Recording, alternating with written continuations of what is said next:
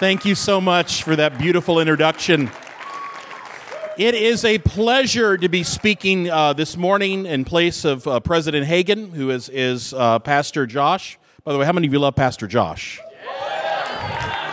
What an incredible pastor and speaker to be here. Now, it's Christmas. If you're not aware, it is Christmas. How many of you are aware it's Christmas? How many of you are more aware it's finals? Right, that's coming up, right? This is the season for that. I have enjoyed 12 winters in Minnesota. But you know what I enjoyed more before that? 15 winters in Los Angeles. So I moved here from L.A., spent most of my young adulthood in Los Angeles, working as a pastor, teaching at Azusa Pacific University, moved to Minnesota in order to teach at North Central. Everyone would joke with me, why are you moving from California to Minnesota? My answer is always the same, it's the winters. You know, I'm coming because I want to go where there's winter. Truth is, I came because I felt called here. But when I was in L.A., a phrase I learned there that I absolutely hated was something called flyover states. A lot of times people in the West Coast would talk about the country as if the only thing that mattered was the coasts. So, you know, if you fly from California to New York, that's one thing. You fly from California to D.C., that's one thing. You fly from California to Miami, that's one thing. What matters is what's on the coast. What doesn't matter is what's between the coasts. So sometimes they would simply call the rest of the country flyover states, right? Because these are the states you fly over. And you might complain sometimes, like, man, I was on my way to Miami, and our flight had to make a stop in a flyover state, and I had to spend the night in Iowa, right? You know, I mean, like, that's where I had to go, and people would talk that way. Now, I'm from Kentucky, so I grew up in a flyover state. I don't like that phrase. But I'm going to be honest with you, a lot of times we approach Scripture the same way, where we have flyover passages. Where when I'm reading the Bible, there are certain passages I like to fly over. Sometimes I like to ask in my class, how big would your Bible be if you just cut out every page you haven't read in the last 5 years, or you're not planning to read in the next 5 years? What are your flyover passages that you never land on? I'm giving that to you because this morning I'm going to hit what I consider to be the biggest flyover passage in the Bible. The one that we always skip over. And it's Matthew chapter 1, beginning at verse number 1. It's the genealogy of Jesus. How many in reading the Gospel of Matthew have ever skipped over the genealogy? Right? I mean, it is a hard place. In fact, it's always awkward for us as Christians because Matthew 1 is the beginning of the New Testament. You know, sometimes as a pastor, you'll have a person who gets saved in the church and they're like, Pastor, I want to start reading the Bible. I'm going to start with Matthew 1. And you're like, no! We don't want to lose you with the genealogy right at the beginning, right? Our New Testament starts with a genealogy. Yet I think there's something we can really learn from that. And I'm going to look at that this morning. So we're going to begin reading here, Matthew chapter 1, beginning at verse number 1. This is the genealogy of Jesus the Messiah, the son of David, the son of Abraham. Abraham was the father of Isaac, Isaac the father of Jacob, Jacob the father of Judah and his brothers, Judah the father of Perez and Zerah, whose mother was Tamar. Perez the father of Hezron, Hezron the father of Ram, Ram the father of Abinadab, Abinadab the father of Nahshon, Nahshon the father of Salmon, Salmon the father of Boaz, whose mother was Rahab, Boaz the father of Obed, whose mother was Ruth, Obed the father of Jesse, and Jesse the father of King David. David was the father of Solomon, whose mother had been Uriah's wife. Okay, now I'm going to stop right there because this is going to go on for 10 more verses. So-and-so was the father of so-and-so, who was the father of so-and-so, who was the father of so-and-so. How many say as I'm reading this, you already started to lose interest? Right? Because I don't know who Nahshon is. I don't know who Salmon is. I don't know who these people are. Let me highlight one thing. Genealogies in the ancient world are important in some way for the reason genealogies are still important to us. I mean, there's some people who take genealogy really seriously. Because a genealogy, a personal genealogy, is your family history. Like right now, how many of you, raise your hand if you know your grandparents' name? Okay, keep your hand up if you know your great-grandparents' name. Great-great-grandparents. Great-great-great-grandparents. Great-great-great-great-great-grandparents. Okay, see, some hands are still up. I once had a professor. Now, here's what's interesting. A lot of you don't know these names, but you wouldn't exist if they weren't there, right? I once had a professor in college who taught genealogy. He had traced his genealogy all the way back to the Roman Empire. And he could tell you over 2,000 years of his family history, right? That was kind of cool. The reason genealogies matter in one part is because genealogies tell our story. They are filled with stories because every name represents a story. When you learn that name, you learn something about what it took for you to be here. Well, you have TV shows right now that are on genealogies, where you'll take some celebrity and they'll learn their genealogy, and always in the show they start crying, I didn't know this about my great-great-grandfather, because it's me. I'm learning about my ancestors. I'm also learning about myself. This is what it took for me to be here. Every genealogy ends in a good place because every genealogy ends with you. Every genealogy has a good ending because you're the end of that story. That matters. It's a story. Genealogies also are important because they tell us what our rights are. Understand, when you know who your family is, in the ancient world, that told you what you had rights to, right? How many of you ever seen a medieval movie and someone shows up and they start giving their genealogy at the beginning of introduction? I am Alan, the son of Don, the grandson of Wayman, right? These are my ancestral lands. Like, oh, well, genealogy checks out. You have rights to this. Learning your family history also tells you what you have rights to. And finally, genealogies also give you your responsibilities. When you learn what your family is, you learn what's expected of you. I once had an uncle, well, I still have the same uncle, but every time I would leave a family occasion, every time he'd always say the same thing to me, "Bye, Alan, don't shame the family." Like it was his last words at every occasion. Learning who your family is also learning your responsibility in the world because I carry those names with me. I represent a whole host of people who I'm the reason they were there. Genealogies matter at a personal level, but they also matter here in the story of Jesus. In Jesus' story, the genealogy tells us three things. It tells us, one, that Jesus comes from a Jewish family. It begins with Abraham, who's the father of all Israelites. So whatever we learn about Jesus, it's going to be a Jewish story. Number two, we're told it's the whole story of Israel. Because it goes from Abraham to David, it goes from David to the exile, it goes from exile to Jesus, 14 generations between each one. The point is, something significant keeps happening in this family, and if you tell the story of this family, you're telling the story of the whole nation.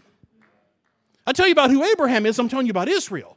I tell you the story of David, I'm telling you about Israel. I tell you the story of the exile, I'm telling you about Israel. So what's going to happen when I tell you the story of Jesus? I'm still telling you the story of Israel, right? But the third thing, and what I want to focus on, is what Matthew does that's unique. In this genealogy, he gives us the name of 4 women.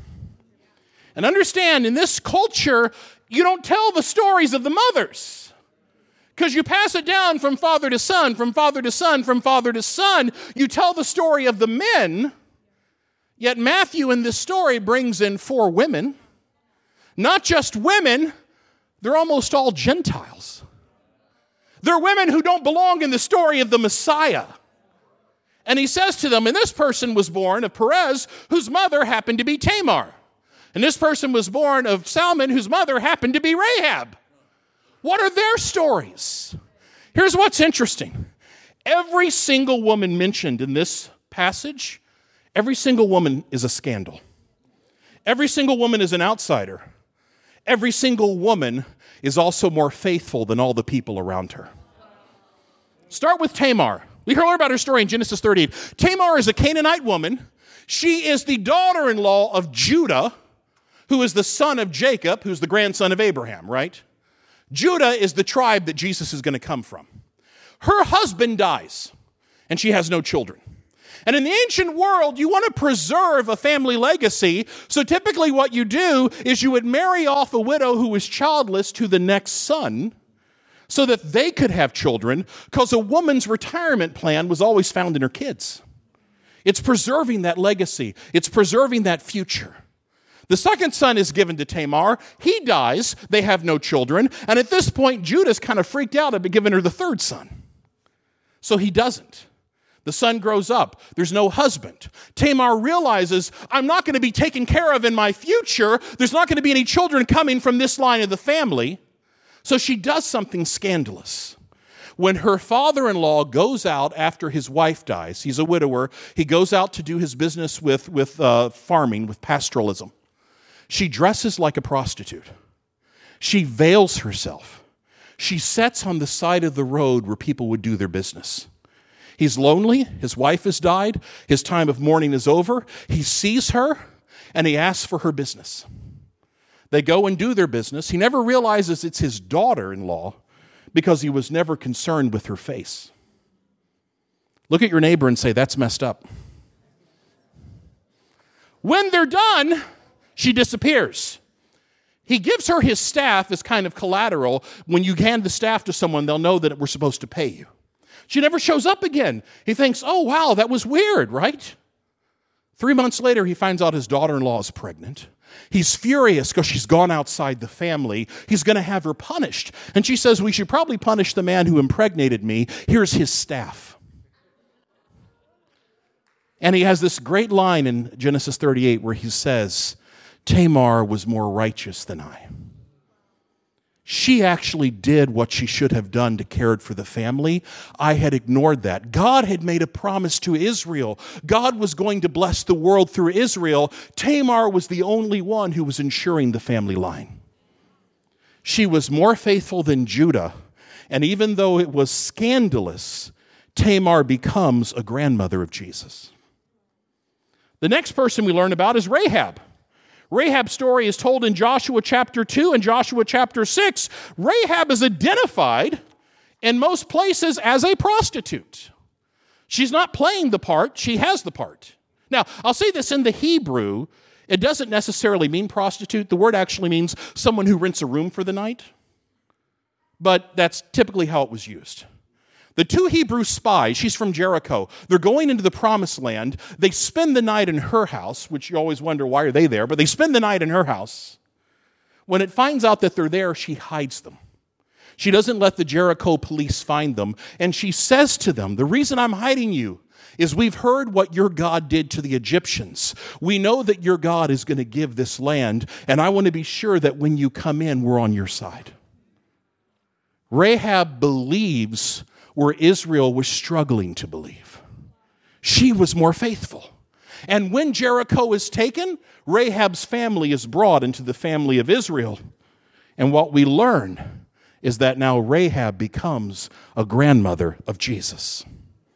The third grandmother is Ruth. Now, Ruth of all of these, and is a sense the less scandalous, because Ruth doesn't do anything that could be considered wrong, right? Ruth is a Moabitess. Ruth's her father-in-law dies. Her husband dies. She has no children. Her mother-in-law loses all of her kids. She has no children. Rather than Ruth going back home, she decides to stay with her mother-in-law. They're living in another land. They go to Israel, and through the story of Ruth, Ruth takes care of her mother-in-law, and even Israelites in the town, by the way, is called Bethlehem. Israelites in the town say she is righteous because of the way she takes care of her mother-in-law. She does to her what we wouldn't have done. She's more faithful in the story. But here's what is scandalous about Ruth. She is from Moab. Who are the people of Moab? They're the descendants of Abraham's nephew Lot. In Genesis, when God is going to destroy Sodom for the crime of injustice and rape, God immediately allows Lot and his family to leave because they're righteous. Lot's daughters are engaged to be married, but their fiancés don't believe that God's going to destroy the city, so they stay behind and they're destroyed. Lot is so freaked out about what happens that he's afraid to go to another city, so he goes and lives in the mountains with his daughters, never takes them back to civilization, and his daughters are freaked out because we were about to be married. Now we're living alone with this crazy old hermit. When he dies, what are we going to do? So one night, they get their dad drunk. And while he's drunk, they rape him. Look at your neighbor and say, that's messed up. The eldest daughter and the youngest daughter both get pregnant, and the name of the eldest daughter's son is Moab. He's the father of the Moabites. He's an ancestor of Ruth. And here's what's so crazy. If Ruth is a grandmother of Jesus, then that makes Moab a grandfather of Jesus. And when you're reading the story of rape and incest, you're reading a story about the history of the family of Jesus. Ruth, because of her faithfulness, redeems this entire family. Now Moab belongs to the story of Jesus. We come to the last one, and she's not even named in this chapter. We know her name because she's named in another chapter. It's the wife of Uriah. Her name's Bathsheba. Her history in some ways is the worst of all because it involves David. David was king, 2 Samuel chapter 11. David decides one day not to go off to war with his commanders. He's sitting on his rooftop, which is taller than all the other rooftops in Jerusalem. He sees a young woman bathing on her rooftop, because that's where you would bathe. He sends for her. They spend the night together. Not a love story, just a one-night stand. As soon as it's over, he sends her back. Finds out she is the wife, actually found out before this, she's the wife of one of his commanders who's not in town. She sends word to him, I'm pregnant. And right now, David has a problem because in the ancient world and today, one of the worst things you can do as a military commander is take advantage of the wives of your soldiers. Because they trust you with their lives, you can't put that at risk. Even though he's king, that is a massive no-no. David has a problem because if it's found out that while Uriah is in the field, his wife Bathsheba is pregnant by the king who didn't go to war with them, not one of his soldiers is going to trust him. David has to hide this. So he first sends for Uriah to come back to town to spend the night with his wife. So at least when she's pregnant, everyone else is like, oh, well, they had that one night together. But Uriah is more faithful than David. And he says, I'm not going to spend the night with my wife when my men are still in the field. I'm going to sleep outside like they have to. David has to do something. So here's what he does. He gives orders to Uriah that are sealed. And he says to him, send this to the general. It's my message to him. The orders actually read, make sure Uriah dies in battle. Uriah is carrying his own death sentence and doesn't know it. And part of the tragedy of this is the way they make sure Uriah dies in battle is by the general doing a stupid military move that doesn't just kill Uriah, it kills other soldiers. So now how many families in Israel are husbandless and fatherless because David has to cover up a crime? David quickly marries Bathsheba. So now when it turns out she's pregnant, everyone's going to be like, oh, congratulations, an early birth. But it says the thing that David had done had displeased the Lord. David eventually pays for that throughout the rest of 2 Samuel. And what I think is so interesting is this. When God calls David on the carpet for it, here's what God says to him. He says, you were nothing but a shepherd in Israel, and I took you from the fields. I made you a king. I gave you armies. I gave you palaces. If that had not been enough, David, I would have given you more.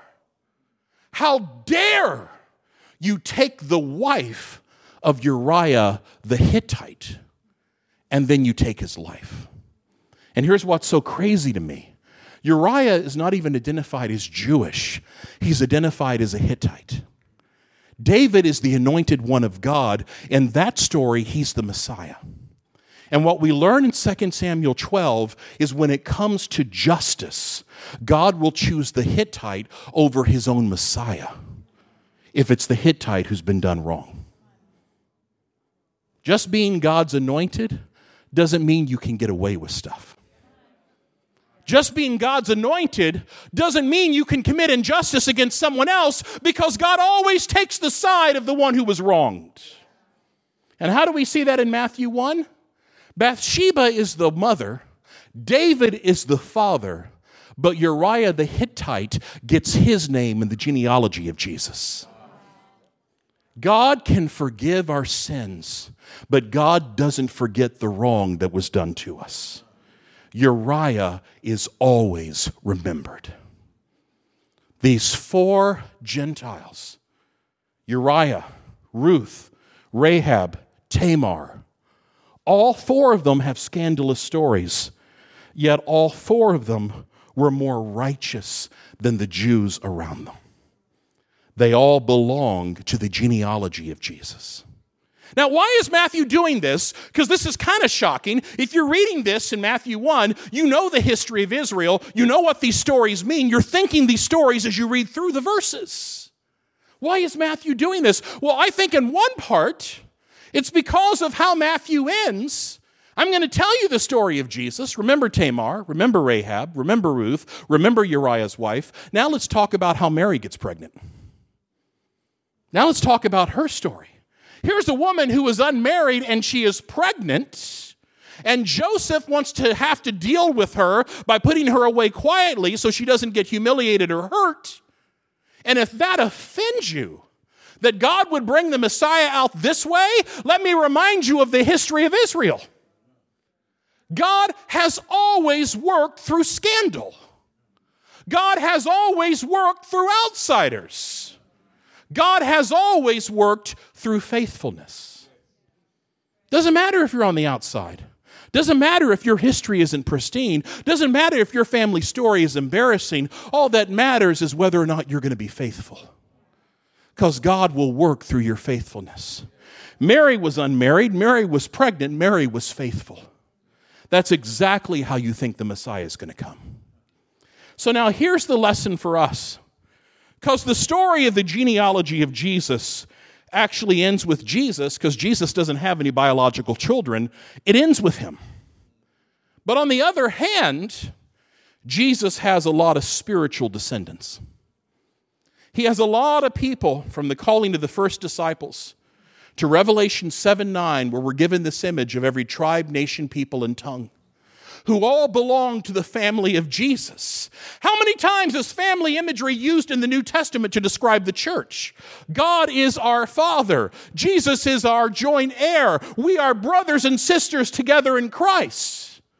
When we learn the story of Jesus through genealogy, it turns out to be our genealogy. Maybe not our biological one, but it is our spiritual one. The story of Tamar is the story of our grandmother. The story of Ruth is the story of our grandmother. The story of Uriah is the story of our step-grandfather. These are our stories, and they culminate in the person of Jesus. Jesus is a part of your story, but what's even more important is you are a part of the story of Jesus. Jesus is the center. It goes from Abraham to Jesus, but now it goes from Jesus to you. You are where the story is today, but it's still the story of Jesus. So here's 3 things I want to think about in light of this, and then we're going to close in prayer. And the first is this: don't ever let your reputation, your personal history, your family history, your past sins, your present insecurities, don't ever let any of them become an obstacle for what God can do with you. If God can use Tamar, God can use you. All that matters is that you be faithful. All these women represent outsiders who don't belong in the story, but they do. And in the same way, all the reasons we think we don't belong, God still calls us to be part of his family. Don't allow the messed up things of your life have a stronger pull on your identity than the calling of God. You may have a messed up history, a messed up family, a messed up identity, but God is changing that in Christ Jesus. Let that be the stronger pull.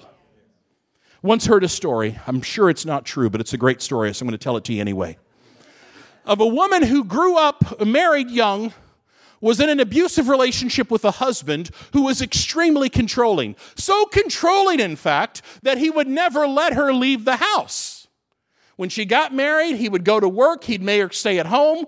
He would always do the shopping for them. They had kids. He would take them to school. He didn't want her to have friends. He didn't want to have her relationships. She even broke off her relationship with her family. He was very controlling. He would come home at the end of every day. He would make sure food was on the table for him. When he was done eating, he would go to the living room. He would sit in his lazy boy, and he would watch TV until bedtime, and that was their marriage. Every single day for years. Then the day comes that the mom loses her husband. He dies. And the mom, who has spent years living with a controlling man, a man who's defined everything for her, a man who has not given her any life of her own outside of him, doesn't know how to go on without her husband. So she does what any reasonable person would do. She has her husband stuffed, placed in the lazy boy, enclosed in an airtight box so that he's still there in the house that she can see. It's the only thing that gives her security, that gives her comfort. Now, her grown children are a little bothered by this, and they decide to help their mom out. They're going to send her on a cruise. So they actually buy tickets, give her the tickets for the cruise. Mom, please get out of the house, get away from Dad, go see the world. She goes on the cruise, and on the cruise she meets a man who's the exact opposite of her former husband. He is kind, he is caring, he's encouraging, he's not controlling, he's not abusive, he's not belittling. She didn't know a relationship like this could happen. Within a week, she fell in love with him. He was a widower. He fell in love with her. She called her kids and said, "We want to get married right now. Would it be okay for us to extend the cruise into a honeymoon?" The kids were thrilled. "Mom, if you're happy, go ahead." They get married. They're on the honeymoon on this cruise. When it's over, they decide, because she has the larger house, they're going to move into her house. But she's never told him what's in her house. So the day comes when they're moving in. He opens the door. He wants to carry her across the threshold as well as he can. He walks in. He sees what's in the living room. And he says to his new bride, "I love you. I support you. I will do whatever I can to encourage you and to help you be who you are. But that man has got to go."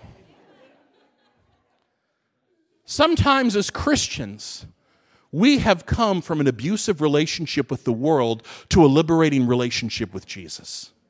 Jesus has become that encourager to us, that comfort to us, that one who sticks closer than a brother, that one who builds us up, that one who saves us. But we still take our old relationship and we have it in a glass case somewhere in our house. I still keep my guilt preserved. I still keep my identity preserved.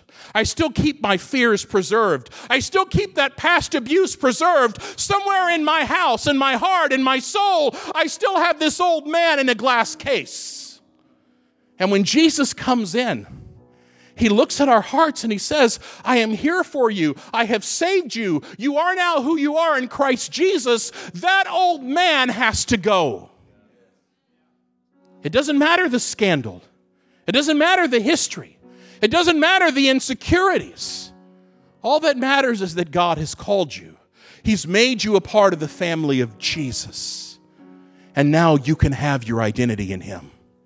Your story is now his story. And it will be that way for the rest of your lives. As we close in prayer, here's what I want to pray for. I want to pray first for thanksgiving, because God has allowed us to be a part of his story. And how many of you know there's not one person here that deserves it?